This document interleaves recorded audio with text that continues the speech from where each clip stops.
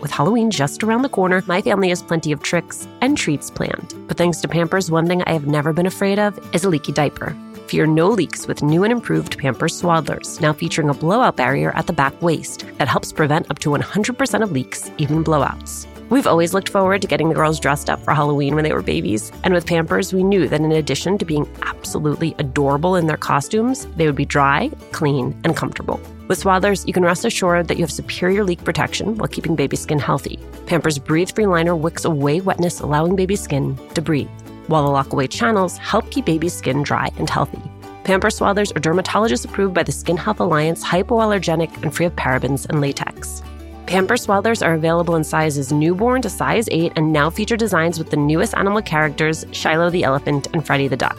For trusted protection, trust Pampers, the #1 pediatrician recommended brand. Download the Pampers Club app today and earn Pampers Cash. Redeem your Pampers Cash for exclusive Pampers coupon savings and rewards.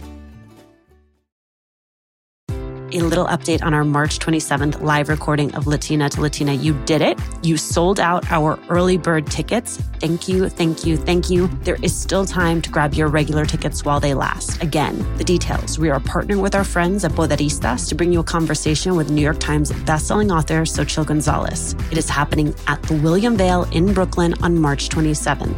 You can find the link to purchase tickets on our Instagram page at Latina to Latina or on mine at Alicia Menendez XO. I cannot wait to see you.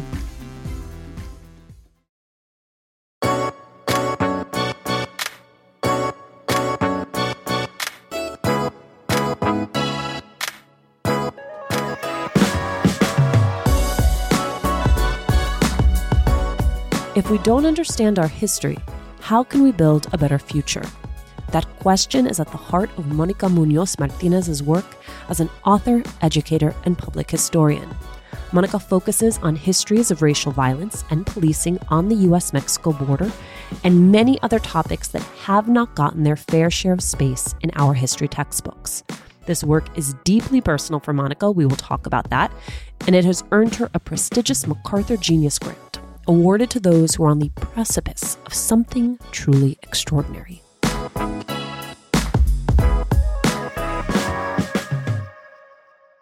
Mónica, thank you so much for doing this. Thank you for having me. Tell me, growing up, what were the stories you were told about your own family's history? Well, I grew up hearing stories about Uvalde, the place where I was born and raised. For someone who doesn't know, can you give us a sense of place? Yeah, it's a rural town in southwest Texas. It's about 80 miles west of San Antonio and about 60 miles east of the border.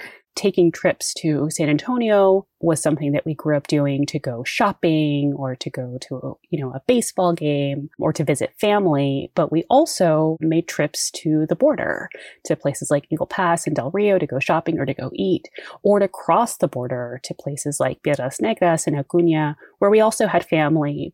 I grew up hearing about Uvalde, the history of Uvalde, the history of the civil rights movement in Uvalde and in South Texas. But I also grew up hearing about the stories of migration, of people moving, building lives in the border region, and also how the region had changed, how the border itself had changed, and how the communities on either side of the border had changed as a relation to different kinds of government policies and immigration policies and border policing. Mónica, where did your own family's story intersect with those bigger themes? So my parents were students. They were high school students in 1970 when there was a school walkout in Uvalde. And so they, from a very young age, were having conversations about discrimination, about inequality, and thinking about their roles as students in calling for change.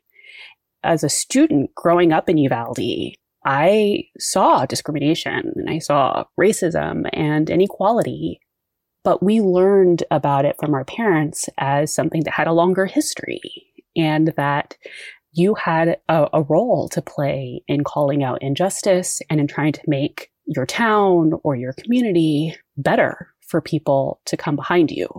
I love to teach. I love being in the classroom.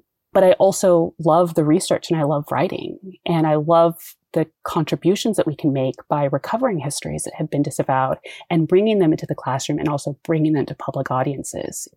What's the biggest challenge that you as a Latina have run into in academia? I went straight from graduating with my bachelor's into a PhD program. So that was nuts to go straight, to not take a break, not do anything else. But it was challenging to essentially give your 20s, to spend your 20s in the library and in archives.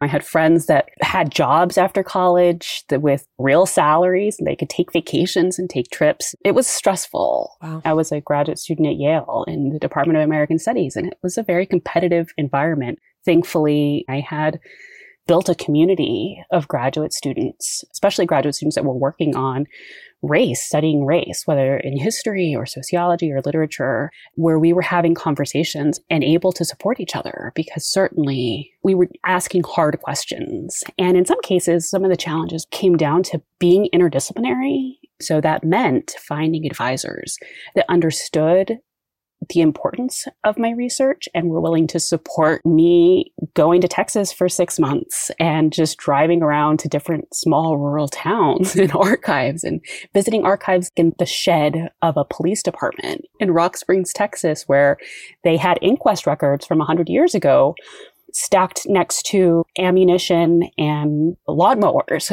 Also, the community memories.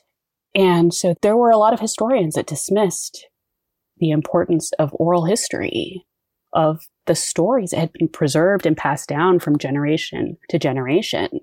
So you were doing ethnographies in addition to all of the archival research? That's right. I was conducting oral histories, visiting people in their homes. Actually, some of the most important archives that I consulted for my book, first for my dissertation, were the archives that people had preserved in their homes. For the victims of racist violence, for example, that I write about, their photographs are not preserved by state archives. They're not preserved by the Library of Congress. They were in people's homes. When my babies were going through their exploration stage, I had so much to worry about. Falling over, bumping heads. What did she just put in her mouth? The list was endless. But when they were in Pampers Swaddlers, I knew I never had to worry about a leaky diaper. Swaddlers are great for both baby and mommy. They keep your baby's skin healthy and dry with Pampers Breathe-Free Liner, which wicks away wetness, allowing your baby's skin to breathe. Swaddlers have always given me peace of mind knowing that diaper rash and leaky diapers were not in our future. There's also the blowout barrier at the back waist to help prevent up to 100% of leaks, even blowouts. Pampers Swaddlers are dermatologist approved by the Skin Health Alliance, hypoallergenic and free of parabens and latex. Your baby deserves that. And they're available in a wide range of sizes from newborn to size 8, and now feature designs with the newest animal characters, Shiloh the elephant and Freddie the duck. Having a diaper you can depend on is important, and it's why I have always loved Pampers, the #1 pediatrician recommended brand. Download the Pampers Club app today to start earning rewards with every diapers and wipes purchase. Not to mention, get great parenting content with Pampers Club. Hi, Latina to Latina listeners. It's Brenda from Tamarindo Podcast. And if you love Latina to Latina, then we know that you're going to love Tamarindo Podcast. And if you're in the LA area and can't make it to the Latina to Latina live event, we'd like to invite you to our event on March 28th. At 6:30 p.m., we're hosting Amigas Blossoming, a night of celebrating and cultivating blossoming friendships. This will be in Highland Park, and all the details to RSVP for free are at tamarindopodcast.com/events. Hey, Red, what are you up to? Just making sure all the M&M's gifts are wrapped and the ball's filled. Remember that one holiday party when we had no M&Ms? Oh boy, I still have nightmares. The cookies? Yeah, you used all the M&M's candies that were meant to decorate the party treats, to decorate snowmen. You did it again, didn't you? They do look cute, though. Bringing cheer, M&M's for all fun kind. So let's talk about your first book, The Injustice Never Leaves You, Anti-Mexican Violence in Texas. I want you to talk me through both pieces of that, both what you unearthed in your research, and then I want to loop back to the second question of how, for you, that sense of violence never leaves you. That's a great question. I was really inspired by the people that I met, the families like Norma Longoria Rodriguez, the quote that I have in the introduction of the book. I asked her why she had spent her weekends and her vacation days and so much of her time, her extra time, to researching the double murder of her grandfather and great-grandfather, Antonio Longoria and Jesus Bazan. These were two American citizens. They were from elite land-owning families in South Texas. Antonio Longoria could trace his belonging to South Texas back to Spanish land grants centuries before the early 20th century. So they were prominent residents of Hidalgo County, and they were murdered by a posse that included a Texas Ranger and local residents in broad daylight with witnesses. There were no prosecutions, no investigations, no death certificates issued even. I asked her why she had spent so much time trying to recover this history and learn what she could about her family and this tragedy. And she said to me, it's an injustice. It never leaves you. It's inherited loss. So that sentiment of generations of families who had been victims of violence in the early 20th century, of racist violence, not just at the hands of mobs that committed lynchings or vigilantes that shot people in towns, on their property, on ranches, but also by law enforcement, not just sheriffs and local law enforcement, but also by the state police like Texas Rangers and also by U.S. soldiers. I learned about hundreds, if not thousands, of cases of anti-Mexican violence in the early 20th century in Texas alone. I learned not only about those events, but how those events had shaped the witnesses and the families for generations, but also of Anglo-Texans and Anglo-US soldiers who witnessed things like massacres or murders and were haunted by those memories for the rest of their lives. That sense of injustice was multiple. It was not only the injustices that took place when people were killed or massacred with impunity, because the people that participated in these crimes were not prosecuted. That was one sense of injustice. But another sense of injustice for these families and for these witnesses was that these events had actually been celebrated. That some of those Texas Rangers and local law enforcement had long careers in law enforcement, still are celebrated, some of them as heroes. And so it was also the way in which the story had been told of this history, that Mexicans were violent, that they were a threat to white people. And as a result, we needed more border security, we needed more policing, and that the victims were not victims of racist violence, but actually criminals. So I think for me, to study lynchings, to study massacres is deeply unsettling. And actually, when I am speaking to graduate students, that's the first question they ask is, how do you just manage the work that you do? My answer to them is I have to consider a whole range of sources. The hardest sources can be those that are celebrating the violence. So to read a newspaper editorial that is celebrating a lynching, or to read a testimony from a U.S. congressman saying you've got to shoot those Mexicans when you see them, and actually endorsing violence by Texas Rangers. Those are deeply troubling to read and unsettling. In contrast, I think the kinds of sources that give me some hope and that actually guided me through this research too were the writings by anti-lynching activists, were the writings by journalists Jovita Aidad that condemned the violence. Because those voices helped me to see that wasn't just the way things were. That was a history that was made by people in power, making particular lives vulnerable, and also creating institutions that perpetuated that violence. So now, 100 years later, I continue to think about, what is my responsibility as a historian when I bring these histories to light? How can I do that in a way that doesn't just shine a light on the injustice, but actually helps to promote some healing? Because what has happened is that people will say, oh, you shouldn't reopen these old wounds. And my response to that is that these wounds have not healed. And so I think in those moments where I'm having a difficult time just processing the information or processing the histories, I recommit myself to the public history. Draw a line for me from the period that you studied to the border immigration and detention policies that we see today in the United States? If we think about 100 years ago, this was a period where it was a period of increasing nativism, of increasing anti-immigrant sentiment, but also specifically a period of anti-Mexican sentiment. As a result of congressmen like Congressman Claude B. Hudspeth, who testified in 1919, you've got to shoot those Mexicans when you see them, he not only called for more violent border policing, but he went on to support the 1924 Immigration Act and actually added to that piece of legislation a $1 million rider to create the U.S. Border Patrol. And he and others invited, for example, eugenicists to come and testify before Congress about the importance of things like racial segregation, the importance of limiting immigration from certain nations, and also the need to control the Mexicans that were in the Southwest already that were being used and were being recruited for labor. So people like Claude B. Hudspeth helped to found our federal border policing policies. And those ideas shaped immigration policy throughout the 20th century.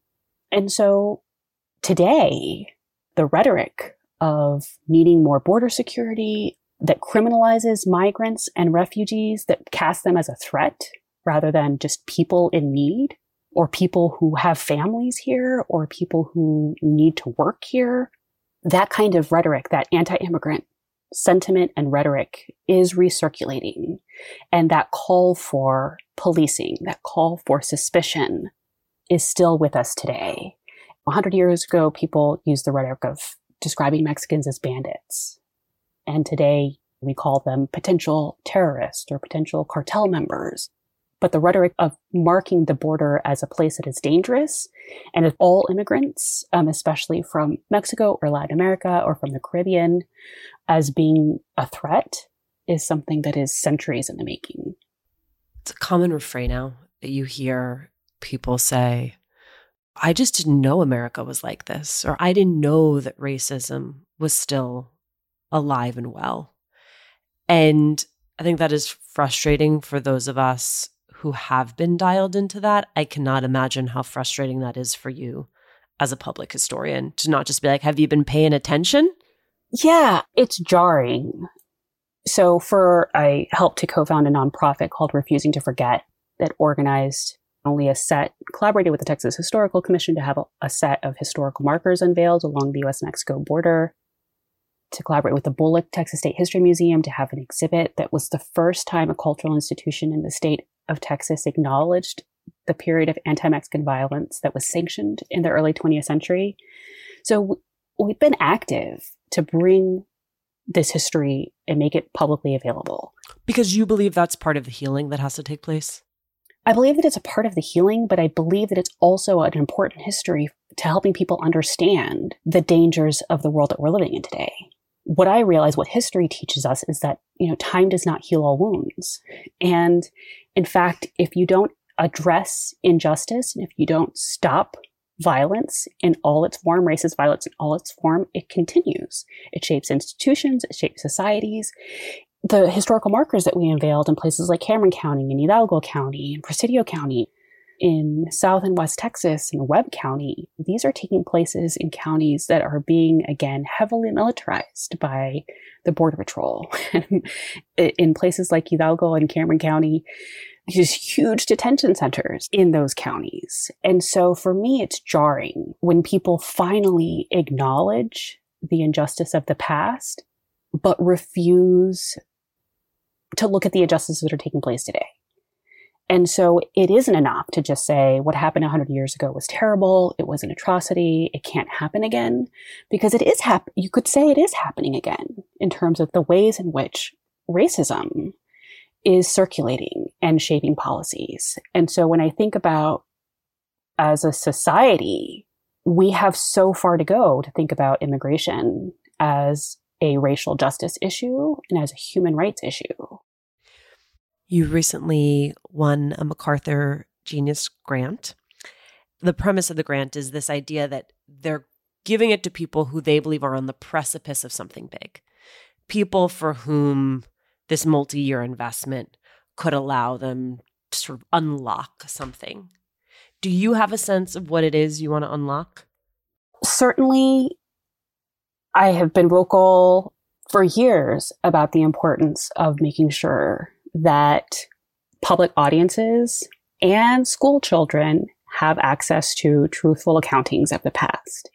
What a moment to be an advocate for that, my friend. So there's that we have a lot of work to do. Especially because the conversation about teaching race properly in the United States often gets posited by people on the right as race through a black and white binary. And the piece that I think even in the national discourse we're having right now around critical race theory, that is not even the totality of the racialized history of the United States. Absolutely. In a place like Texas, the histories of genocidal violence against indigenous people, colonization, conquest, and slavery, they all intersect in Texas. So there is the reality that as a nation, we have these deeply troubling roots in racist violence that targeted different racial and ethnic groups. So in terms of thinking about also studying racist violence in Texas, and I have an ongoing research project called Mapping Violence that thinks about racial healing and thinks about the kind of work that we have to do to heal some of these old wounds. But that is really difficult to do if you don't actually have a full record of racist violence. And we don't have that. In the United States, the closest thing that we have is a record of lynchings, and primarily of lynchings of African Americans. There are historians and sociologists that have helped to start to collect records of lynchings of ethnic Mexicans, of indigenous people, of Asian people in the West and in the Southwest. The collecting efforts of lynchings is still ongoing. But when we think about the long history of police violence, for example, and anti-Mexican violence, that so much of it was also by the U.S. military and by local law enforcement and by groups like the Texas Rangers, we realize that we just have a glimpse into the kinds of terror, climates of racial terror that people lived through. And even in academia, those histories have tended to be segregated. People studied either anti-Black violence or anti-Mexican violence, but not together. And so I think that, to your point about how people think about race in the United States, I also think that historians have a role to play in studying how these histories are deeply interconnected so that when we learn about the past, we think about them as interconnected. It was such a lift to receive this award because there is so much important work to do here in Texas that I need all the help I can get. So I'm thrilled. I'm so happy for you, Monica. Thank you so much for your time. Thank you.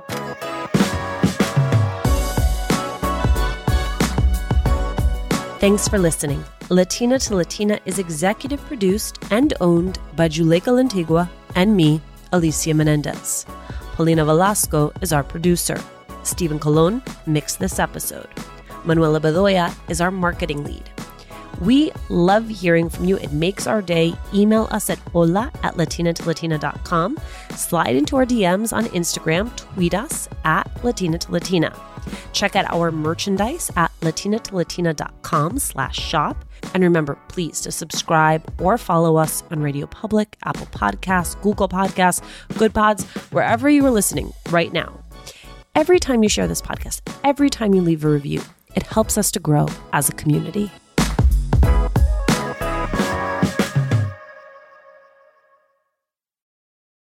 A little update on our March 27th live recording of Latina to Latina. You did it. You sold out our early bird tickets. Thank you, thank you, thank you. There is still time to grab your regular tickets while they last. Again, the details. We are partnering with our friends at Poderistas to bring you a conversation with New York Times bestselling author Xochitl Gonzalez. It is happening at the William Vale in Brooklyn on March 27th.